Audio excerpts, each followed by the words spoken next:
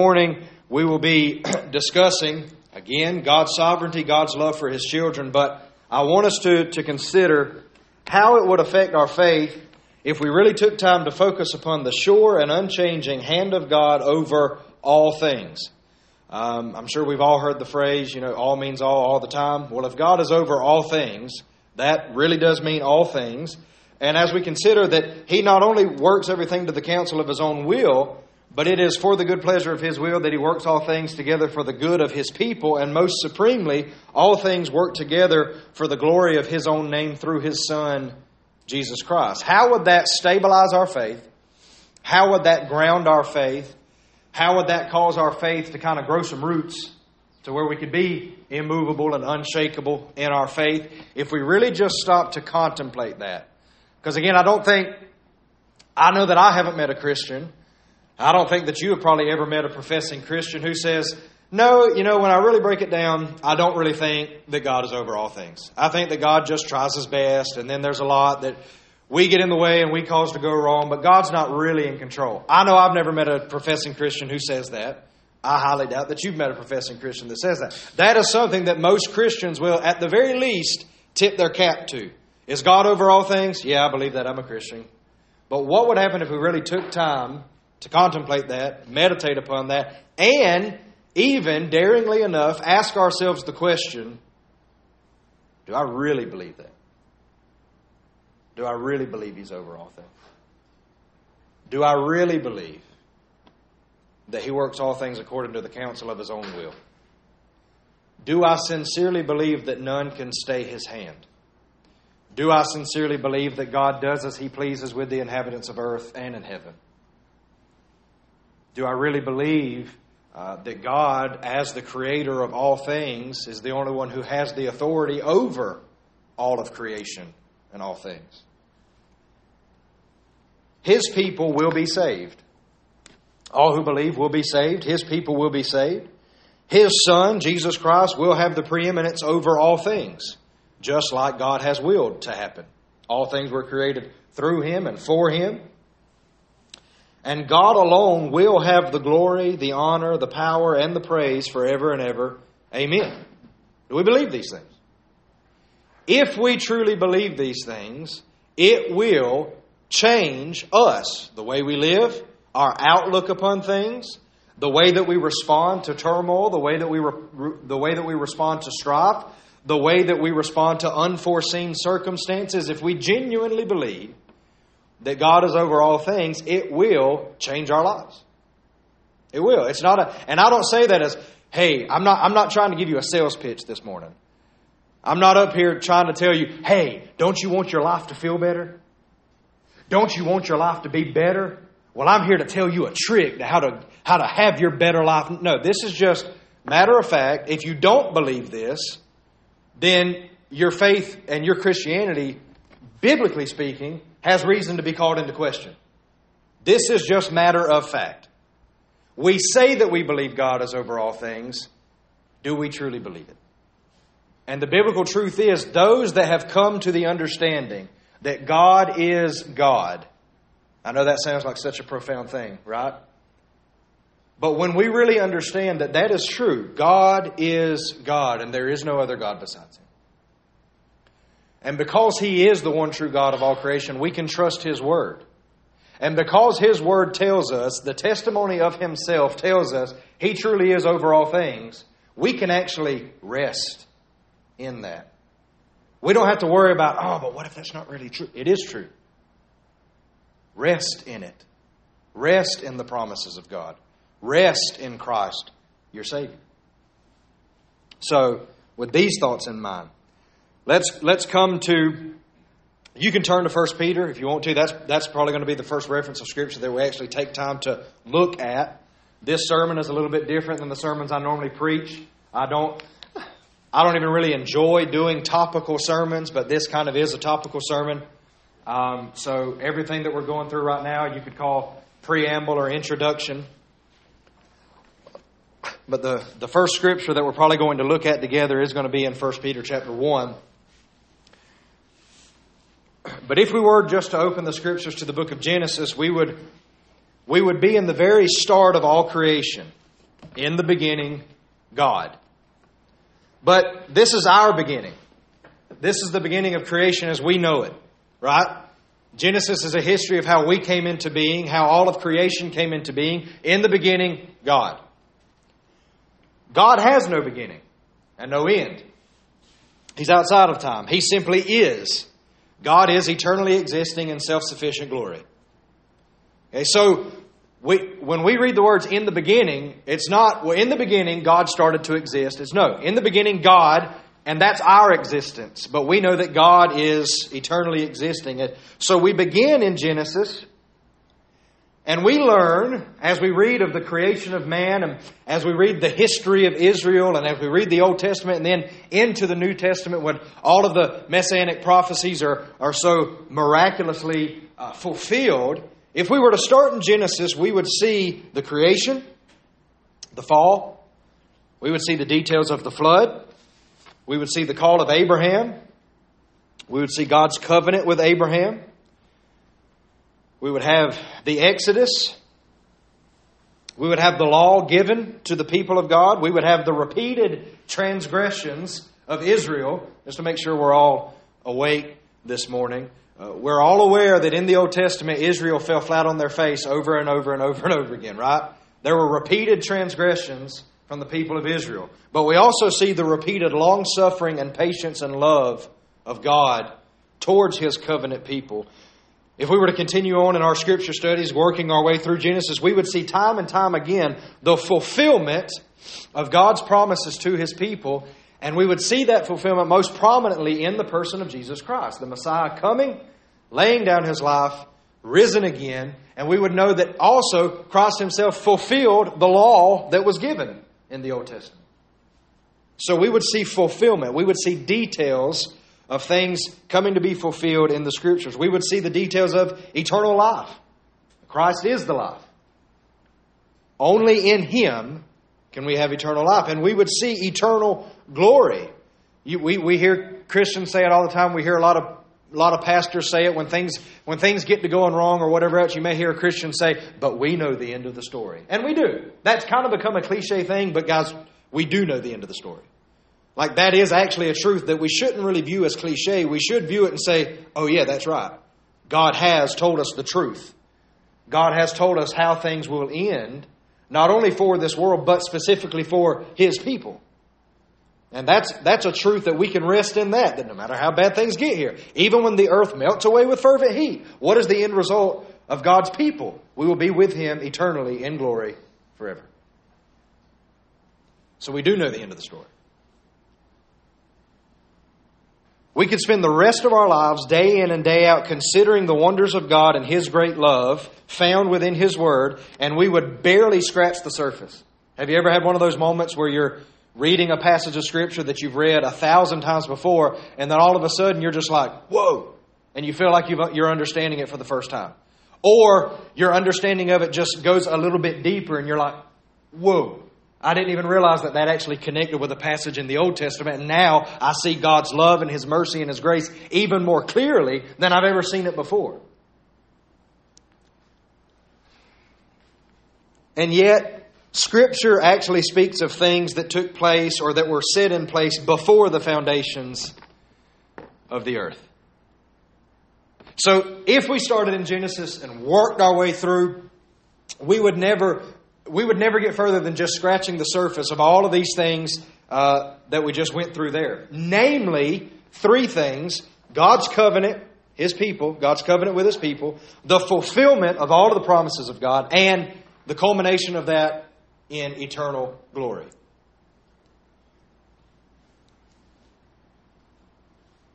But yet, Scripture does speak of things that were set in place before the foundations of the earth. So that's kind of my premise or my thesis or my theme, my main topic, whatever word you want to throw in there this morning. I want us to consider the fact that God has been working out His eternal plan, His eternal purposes before the foundations of the world. It isn't as if God created everything and said, I hope this goes well, and if it doesn't, I'm going to have to keep changing my plans here. No, it was set in place before the foundations of the world. We live within the span of time. There's actually Scripture references that speak of a fullness of time. And so we know that time as we know it will come to an end. There is going to be a fullness of time. Well, what is God's plan for the fullness of time? To unite all things in Christ Jesus. And that plan, that will of God was set in place before the foundation of the world. So you say, Caleb, that's kind of cool. I've never really thought about that before. That's a neat thought, but how does that help us? How does that help my faith? How does that help me understand things? We serve the God of all creation who has eternally been working out and carrying out His will. And we know, or at least we ought to know, that nothing is going to hinder Him from accomplishing His divine purposes. And that should strengthen our faith. All of the things that we claim to have faith in. Well, I have faith that through Jesus Christ I have eternal life and I'll never perish. Well, in order to have faith in that, you must also have faith that God really does exist. Because only if He really exists, and only if Christ really is His Son, that He was who He said He was, only if that is true, do you really have a hope of eternal life. And that faith is bolstered when we understand, okay, God really is the one true God of all creation. We can trust Him. We've seen His hand in all of creation. We have the testimony of His Word. We can have a sure and steadfast faith and a sure and steadfast hope because we know He really is who He says He is. We really do have faith. We have come to know that He alone is God. So often, if we just but look around, and maybe we don't even really need to look around, maybe we just need to look in a mirror. There's so many professing Christians that they seem to be living a life without hope. And you come to them and you say, do you not have faith? Do you not? Yeah, I'm a Christian and I know that all of this is going to work out in the end, but life is just so hard and there's so much going on. And I'm not trying to poke fun. I'm saying I've been there too. Sometimes we get into those, it's just like, this is it. I mean, I don't know why in the world things have to be so hard for me. And I don't know why in the world and what's going to happen next. And this is going wrong and this is going right. This is not how Christians ought to live. And I would say that the only way that we can actually get there in that moment is that we have shifted our eyes and our focus off of the fact that God really is God. Nothing is happening in our life that's by accident. Nothing is happening in the life of the world that is by accident. Because the Christians say, okay, things are hard right now. Things are difficult right now. I'm hurting right now. I'm mourning right now. We're going through so much right now. But praise be to God, I know that there is a purpose in it. And so then we approach God in prayer and you say, God, grant to us wisdom and understanding. What are you accomplishing here? How would you have our faith grow here, right here and now, in this moment, in this time where we're hurting? Our nation seems to be reeling. There's so many people that are concerned about the course of the nation. Our brothers and sisters in Christ in Afghanistan are suffering. What is your purpose, God? How can our faith grow in these moments? How are you actually working this out for good for us, your people? Our brothers and sisters are dying overseas. They're being put to death simply because they're of the faith. How is this good? We can ask those questions, but we ask those questions with the understanding that it is certain there is a purpose and there is a plan. And God is always accomplishing His purposes. So let's look at a few of these things that are in Scripture that are before the foundation of the world. And hopefully this will ground us and this will settle us and this will give us a deeper understanding of the fact that God has eternally been working out His plan of redemption and salvation and for His own glory. And I know and I believe that through His Word and through granting us an understanding of this, our faith can be strengthened. It will be strengthened. And we will have a greater understanding which will lead us into a more sure hope and a more godly way of living. In 1 Peter chapter 1, in fact, if I'm not mistaken, this was referenced in Sunday school. I was kind of walking Ren around the back so she wouldn't start yelling, but I think this verse was even referenced in the Sunday school hour. Verse 18, start there. Knowing that you were ransomed from the futile ways inherited from your forefathers, not with perishable things such as silver or gold, but with the precious blood of Jesus Christ. So Christians were ransomed. Christians were bought by the precious blood of Jesus Christ, like that of a lamb without blemish or spot. He, Jesus Christ, was foreknown before the foundations of the world, but was made manifest in the last times for the sake of you who through Him are believers in God, who raised Him from the dead and gave Him glory, so that your faith and hope are in God. Jesus was foreknown or foreordained as the Lamb, the spotless Lamb, before the foundation of the world. He was known as the one who would redeem the people of God. This was settled before the foundation of the world. In Revelation 13:8, it depends on, I found this out in my studies. I didn't realize that there was a difference in translation, but most of the translations in Revelation 13 say the Lamb slain from the foundation of the world. So even before the world was even formed, Jesus has this title of the Lamb that was slain. There was a purpose in that. Jesus was always going to be the Savior. Jesus was always going to be the shepherd of God's people. Jesus was always going to be the spotless Lamb that gave up His life on behalf of the people of God. It is not as if Israel got to a point and then God said, oh, this is it. I'm going to have to give Jesus. I'm going to have to give my son. No, that was always the plan. It was always the plan. But not only that, in Ephesians 1, which I know for certain, this was part of the Sunday school lesson. I know that Brother T referenced this. Ephesians chapter 1, verse 3. Blessed be the God and Father of our Lord Jesus Christ, who has blessed us in Christ with every spiritual blessing in the heavenly places, even as He chose us in Him before the foundation of the world, that we should be holy and blameless before Him in love. He predestined us for adoption to Himself as sons through Jesus Christ, according to the purpose of His will, to the praise of His glorious grace with which He has blessed us in the beloved. So not only was Christ foreknown or foreordained before the foundation of the world, the believers, those that are in Christ Jesus, were chosen before the foundations of the world. So all of this is part of God's plan, and we are a part of God's will and the unfolding of His plan to unite all things in Christ Jesus. And you say, where do you get that crazy idea, Caleb? Uniting all things in Christ Jesus. Well, it's also right here in Ephesians 1, verse 7. We'll pick it up there. In Him we have redemption through His blood, the forgiveness of our trespasses according to the riches of His grace, which He lavished upon us in all wisdom and insight, making known to us the mystery of His will. So speaking of God's will, according to His purpose, which He set forth in Christ, as a plan for the fullness of time, to unite all things in Him, things in heaven and things on earth. Christ, foreknown, foreordained as the Lamb before the foundation of the world. Believers chosen in Christ before the foundation of the world. And we know that it is God's will to unite all things in Christ Jesus. A plan for the fullness of time. But not only that, John 17.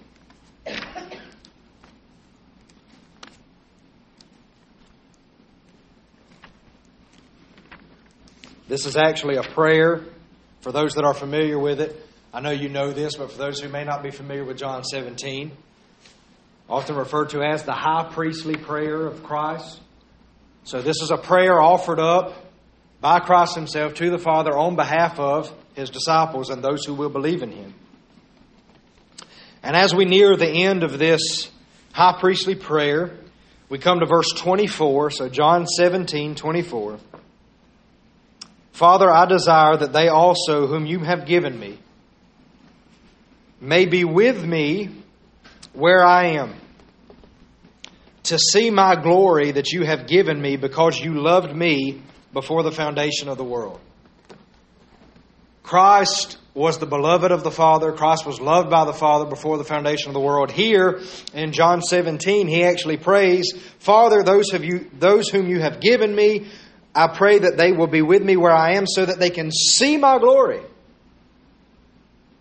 So that they can see the divine, heavenly, eternal glory that is mine, so that they can see that, so that they can be with Me where I am, Because you have loved me before the foundation of the world. And Ephesians 1, believers, those who are to come to faith in Christ, the chosen of God, are in Christ before the foundation of the world. So in a very real sense, this is, well, I shouldn't say that.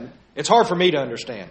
If y'all can understand it better than me, talk to me after the service and give me a better understanding. But when we think about this, it's hard for us to fully comprehend. But for those of us who are in Christ Jesus, God's steadfast love has actually been set upon us since before the foundation of the world.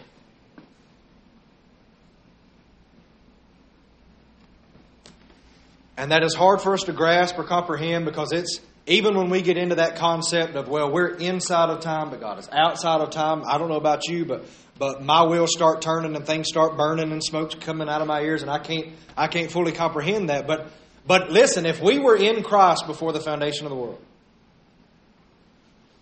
and if the love of the Father was set upon Christ before the foundation of the world, then we have been eternally loved by the Father. And we will be eternally loved by the Father. And this is another reason that we can have a bolstered faith that nothing can separate us from the love of God in Christ Jesus. Because it's a love that was set upon us before the foundations were even laid. Nothing can separate us from that. Now, what I'm about to say, I'm not saying to scare you, so please don't get worried. We're still not into the meat of this sermon.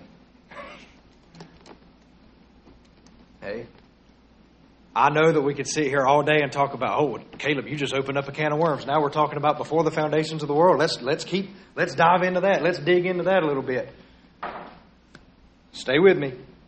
We're gonna, and I hate this too, because if anybody knows me well, which I've got some people who know me real well sitting right here, my wife and some close friends, they'll tell you, if there's anything Caleb Folsom does enjoy doing, it's digging deep and getting down, chasing all of the rabbits till we fill in all of the holes and gaps. But for the sake of this sermon this morning, I know I just mentioned a lot of things that might make our minds leap and say, oh, well, that makes me think of this or whatever. I'm using those 3 or 4 scripture references to prove this point so that we can continue on for this sermon. God has been working out and carrying out His decree and His will since before the foundation of the world. The reason that should bolster our faith is for us to understand that once the creation was brought to come to pass, once man was created, once man started sinning and transgressions abounded and everything else, God isn't saying, oh, well, I wanted this to happen, now I got to change my plan. Oh, I wanted that to happen, but now I got to change. No. Everything is part of God's eternal plan. Okay, so let's start, and let's see that. Actually, I was going to go to Genesis 3. I'm throwing myself a curveball here. A couple references just to really cement God's authority over all creation. Because here's the thing: we might say, okay, Caleb, I hear what you just said, but are there not times where God might want to do something, but man is just so stubborn or so stiff-necked that God doesn't get His way? And you know, in order for God to really carry out His purposes, you know, He's got to really have full reign over all creation. To be able to say that nobody can stop His hand, nobody can hinder God from doing what He sets out to do. Well, it's interesting. Every Christian will agree. Has Satan already been defeated by the death of the cross? Right? Satan was defeated really in Genesis 3 when it was just prophesied that the head of the serpent will be crushed. But then everybody's all on board with that. Oh yeah, Satan has been defeated. Satan can't stop God's hand at all. There's no way that Satan's going to hinder God from accomplishing what he wants to accomplish. But then when you say, well yeah, Satan can't do it, but you know, sometimes man gets in the way. And that's interesting to me. Because I don't know of anybody in here that you would say, Satan can't stop God's hand, but I'm even stronger when it comes to of spiritual things. I have even more power and even more authority than even Satan does. That's foolishness, right? Yet for some reason we think, well, when man gets involved, sometimes God just says, well, I wanted to do this, but man wouldn't let me. If Satan doesn't have that authority, What in the world makes us think we're so great that we have that authority to hinder God from doing what He's doing? I mean, I seem to recall some passages of Scripture where God just causes thousands of people to drop dead at the drop of a hat. I also seem to remember a few things in Scripture where time and time again God did overcome the will of man and the strategies of Satan to still accomplish His purposes and His plans. We have that recorded for us over and over and over and over and over in the Scriptures.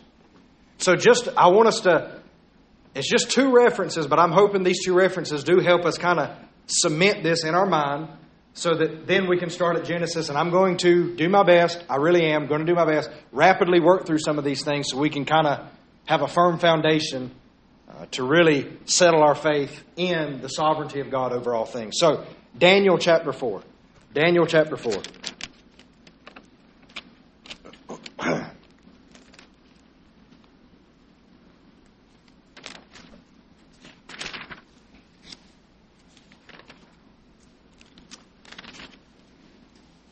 Nebuchadnezzar, is he remembered as a stalwart of the faith? Is he remembered as a Christian king? When you think Nebuchadnezzar, what do you think about?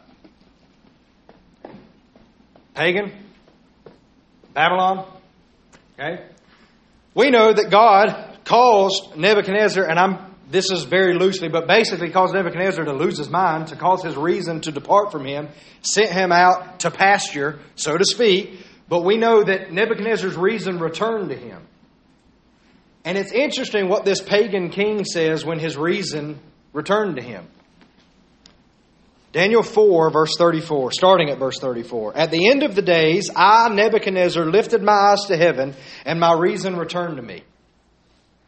And I blessed the Most High, and praised and honored Him who lives forever. For His dominion is an everlasting dominion, and His kingdom endures from generation to generation. All the inhabitants of the earth are accounted as nothing, and He does according to His will among the host of heaven and among the inhabitants of the earth. And none can stay His hand or say to Him, what have you done?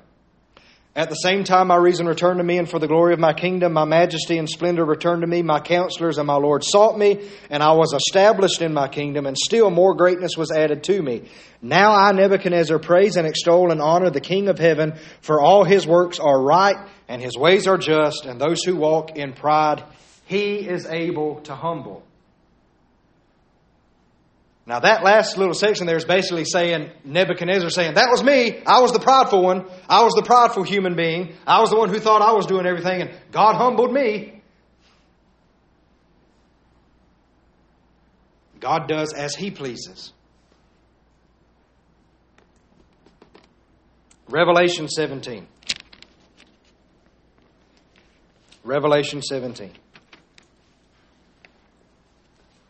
Just by way of a little bit of interaction. This isn't a trap question. Please just speak honestly with me. I know growing up especially, and even as I was at college still kind of studying through some things, I would have some fear that bubbled up in me. But how many of you, still to this day, there are certain sections of Revelation and you almost have a sense of fear, like, oh, that's anybody?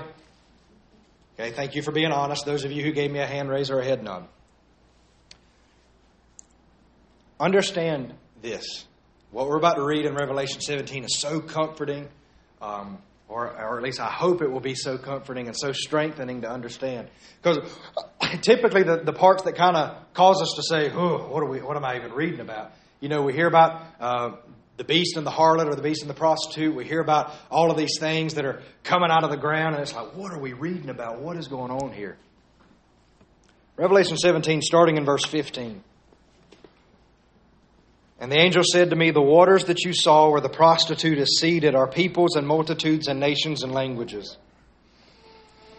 And the 10 horns that you saw, they and the beast will hate the prostitute. I'm just curious now. This is my ADD kicking in. But how many of you have ever heard sermons or read books where people tried to say, like, what the 10 horns are or who the 10 horns are? Like they go into detail about stuff like that. I don't get caught up in stuff like that. I'm not saying you shouldn't. I mean, if you like researching that, that's fine. I don't get caught up in stuff like that because I read stuff like this and it's just like, whew, I'm actually kind of relieved that I don't have to know exactly who the 10 horns are or what the 10 horns are or anything else because of what we're about to read. The 10 horns, they will make her desolate and naked and devour her flesh and burn her up with fire. Okay, so just pause right there. What's the reason? All right, what is the reason that they actually turn against the prostitute? What is the reason that they will cause her to be devoured? The reason is God has put it into their hearts to carry out His purpose by being of one mind and handing over their royal power to the beast until the words of God are fulfilled. Say, how is that supposed to help us, Caleb? How much authority does God have over all creation? Authority to the extent that even the beast and the harlot and the 10 horns, He puts it in their hearts to carry out His purpose. Do we grasp that? He puts it in their heart to carry out His purposes.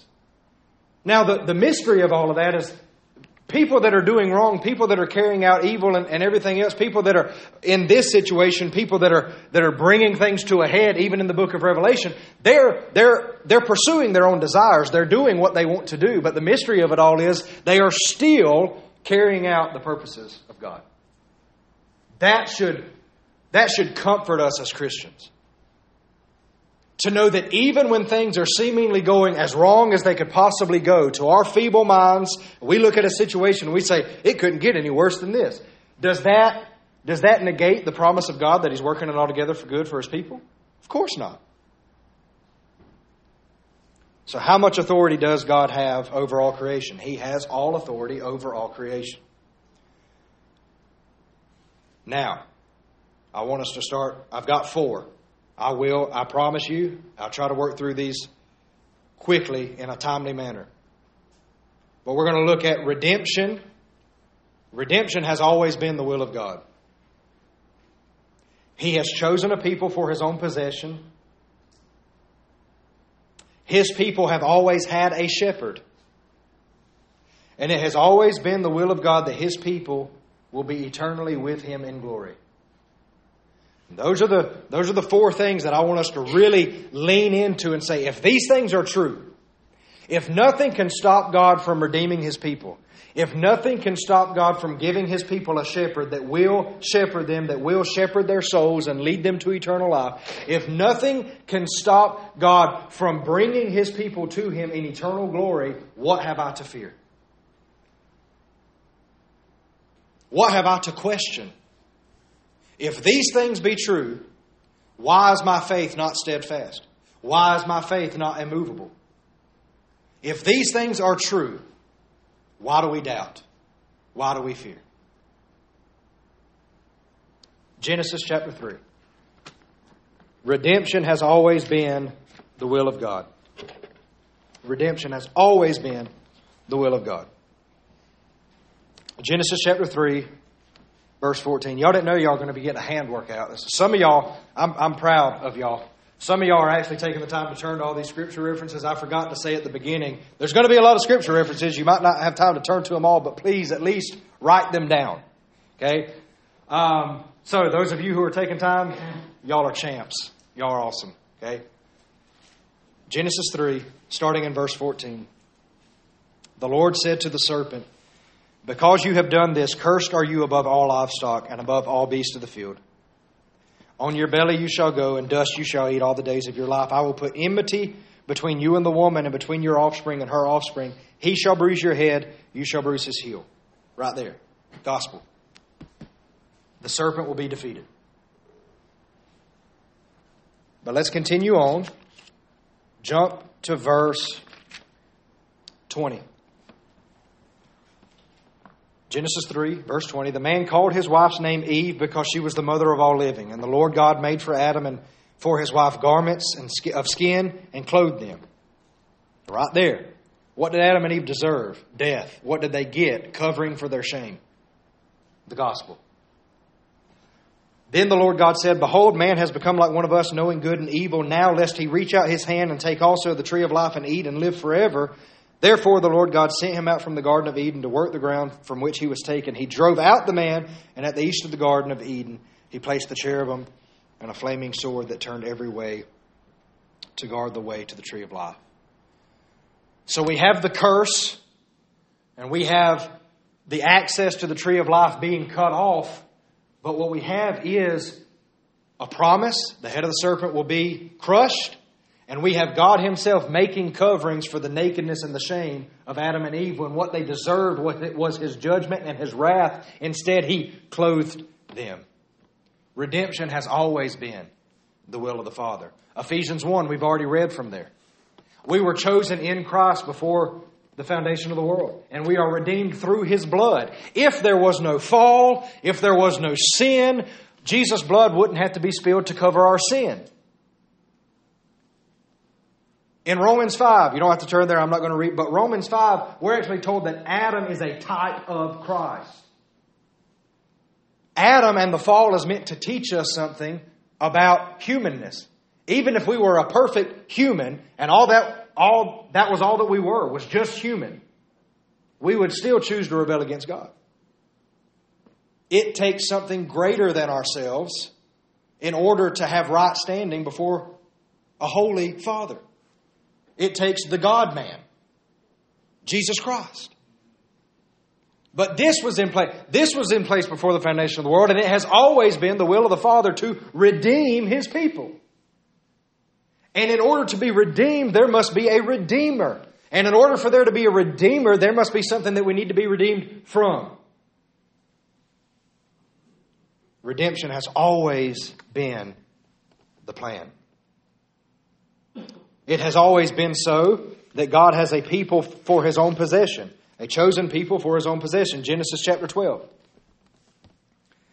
I did my best to have an Old Testament reference and a New Testament reference for all of this. There's nothing magical about that. I don't expect you to say, oh, he had an Old Testament and a New Testament. Must mean I can definitely believe this without questioning anything. No, I want you to study these things out. I want you to take your time and really contemplate these things, meditate upon these things. Here's my goal with picking an Old Testament reference and a New Testament reference. All of Scripture is one cohesive story of God's redemptive plan. So, the things we read in the Old Testament, we should see them coming to pass or being fulfilled in the New Testament.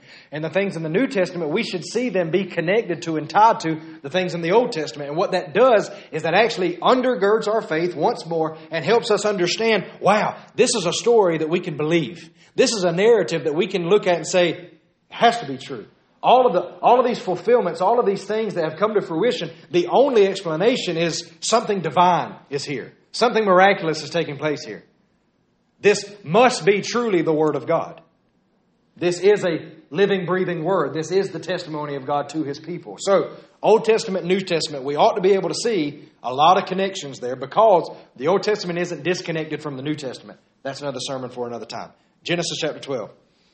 Now the Lord said to Abram, go from your country and your kindred and your father's house to the land that I will show you, and I will make of you a great nation, and I will bless you and make your name great so that you will be a blessing. And I will bless those who bless you, and him who dishonors you I will curse, and in you all the families of the earth shall be blessed.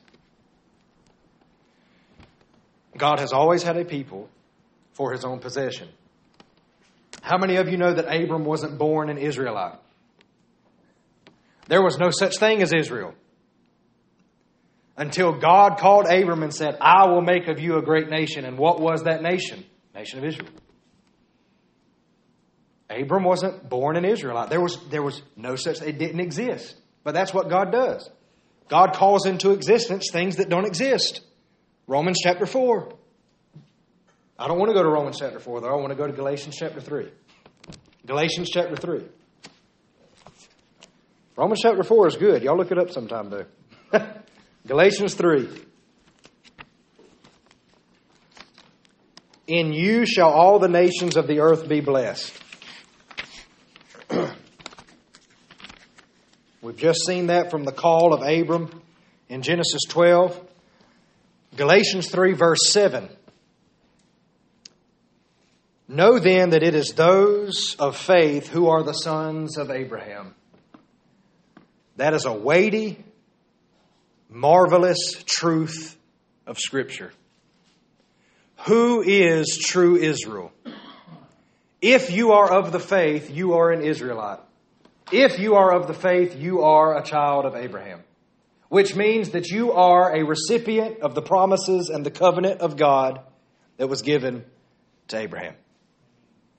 And did we not used to sing that growing up? I remember when I'll just be honest with you, I didn't like the song even as a child. I thought it was annoying. It just got on my nerves. I didn't like it. But Father Abraham, how many of you sang that when you were little? How many of you still to this day, that song gets stuck in your head sometimes and you're like, oh, I wish it just repeats over and over and over. But we sing that, right? Father Abraham, have you any son? That's a little children's song that actually has a lot of truth in it. Because isn't one of the lines in the song, and I am one?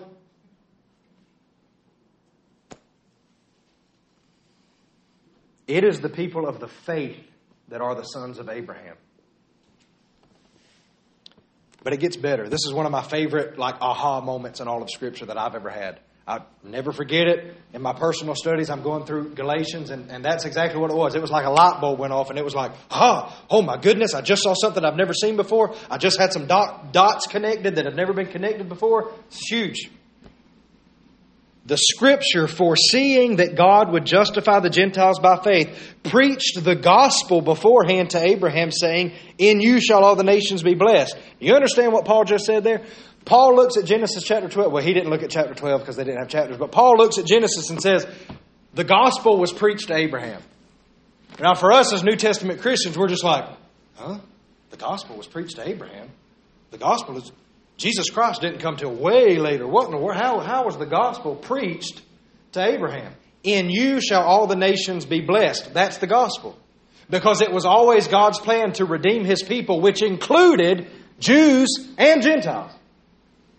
It was never God's plan to just save ethnic Israel. That was never His plan. Never has been, never will be. His plan was to unite all of those who are of the faith, the true children of Abraham. This is the gospel. In you shall all the nations be blessed. The hope of eternal life isn't just for Jewish people. It has always been God's plan to redeem His people, a people that He chose for His own possession. His people have always had a shepherd. Isaiah chapter 40. God's people, which we would say that's us, we identify as God's people, we have always had a shepherd.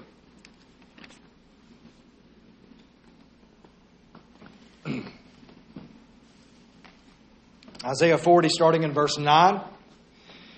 Go on up to a high mountain, O Zion, herald of good news. Lift up your voice with strength, O Jerusalem, herald of good news. Lift it up, fear not. Say to the cities of Judah, behold your God. Behold, the Lord God comes with might, and His arm rules for Him. Behold, His reward is with Him, and His recompense before Him. He will tend His flock like a shepherd. He will gather the lambs in His arms. He will carry them in His bosom, and gently lead those that are with young. God's people have always had a shepherd. John chapter 10.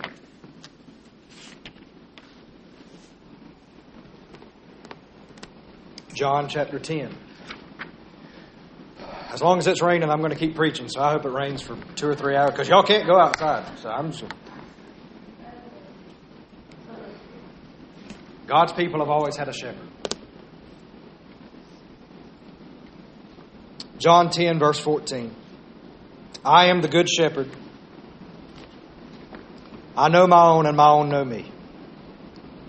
Just as the Father knows me, and I know the Father. I always like to make this point. It's just a neat point to me.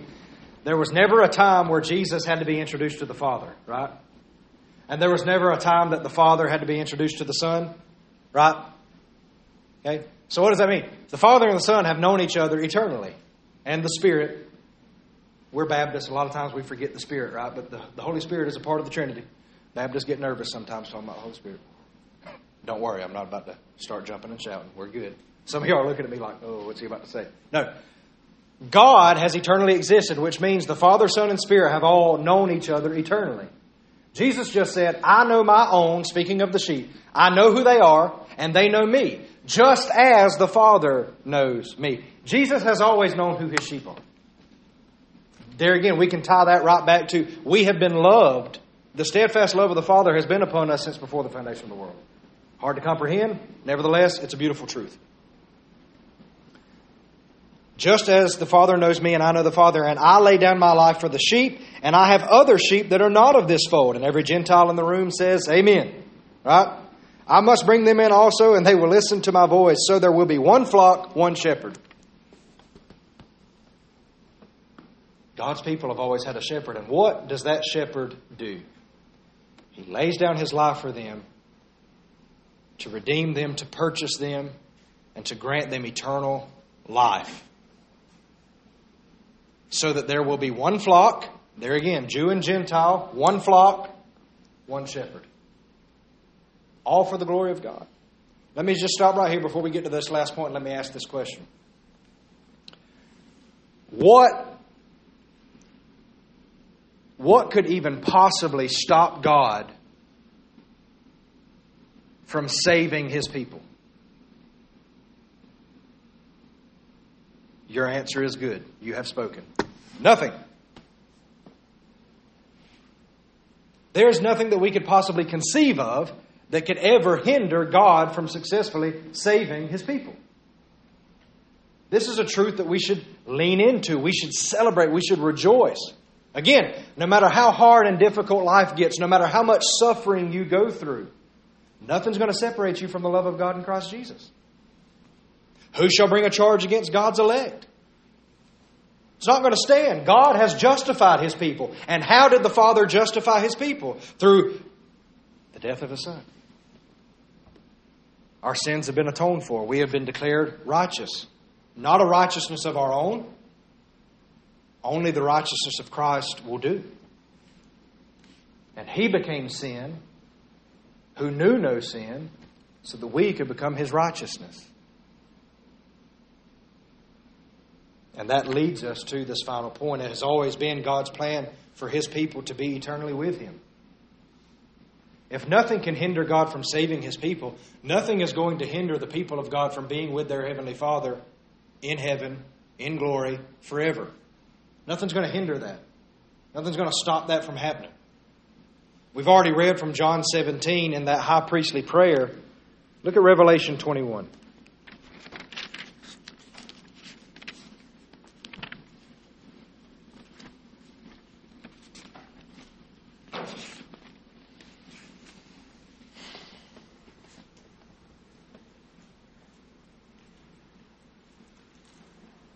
I'm going to read the first 4 verses of Revelation 21, and then we're going to look at Revelation 22 real quick.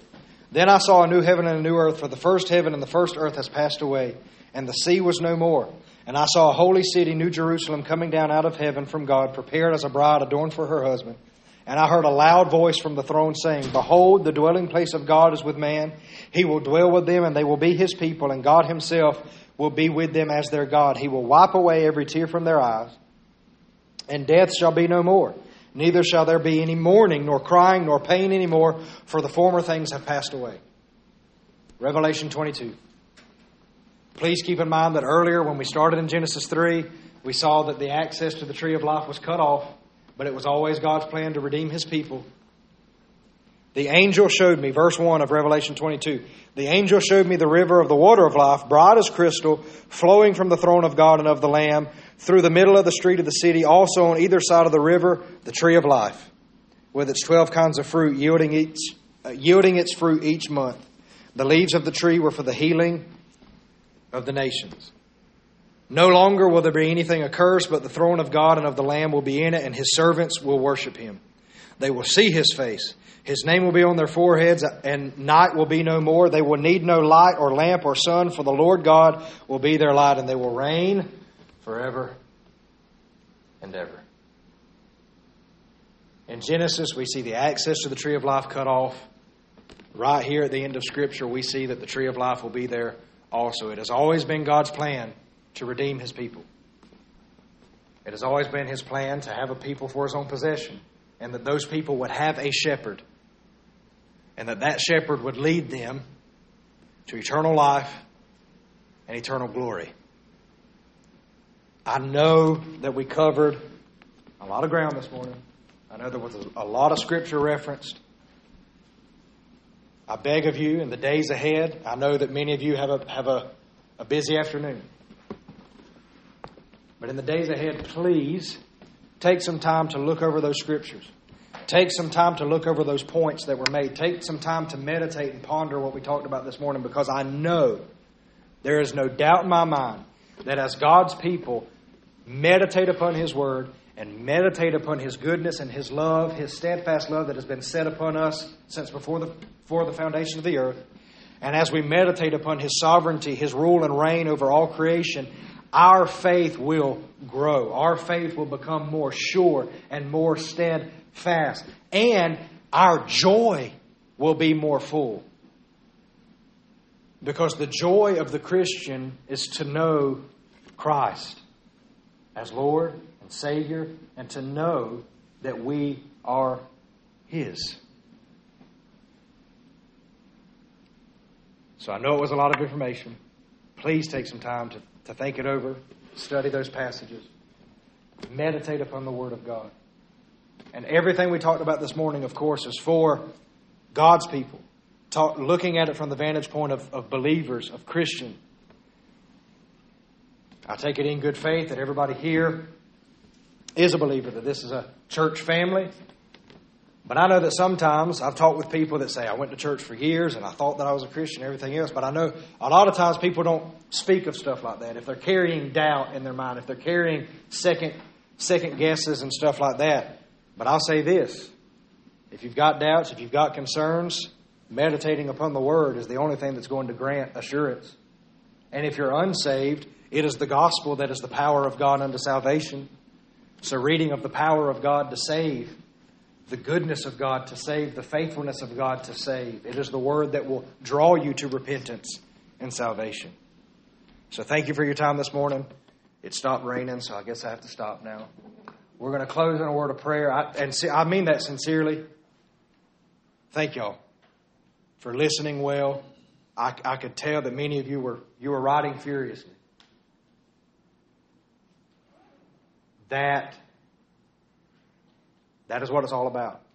If we claim to be Christians, but we don't have a desire to know Him more, I'd say it's at least dangerously close to being a dead faith. So it thrills me, it's encouraging me to see you flipping pages and keeping up and writing stuff down.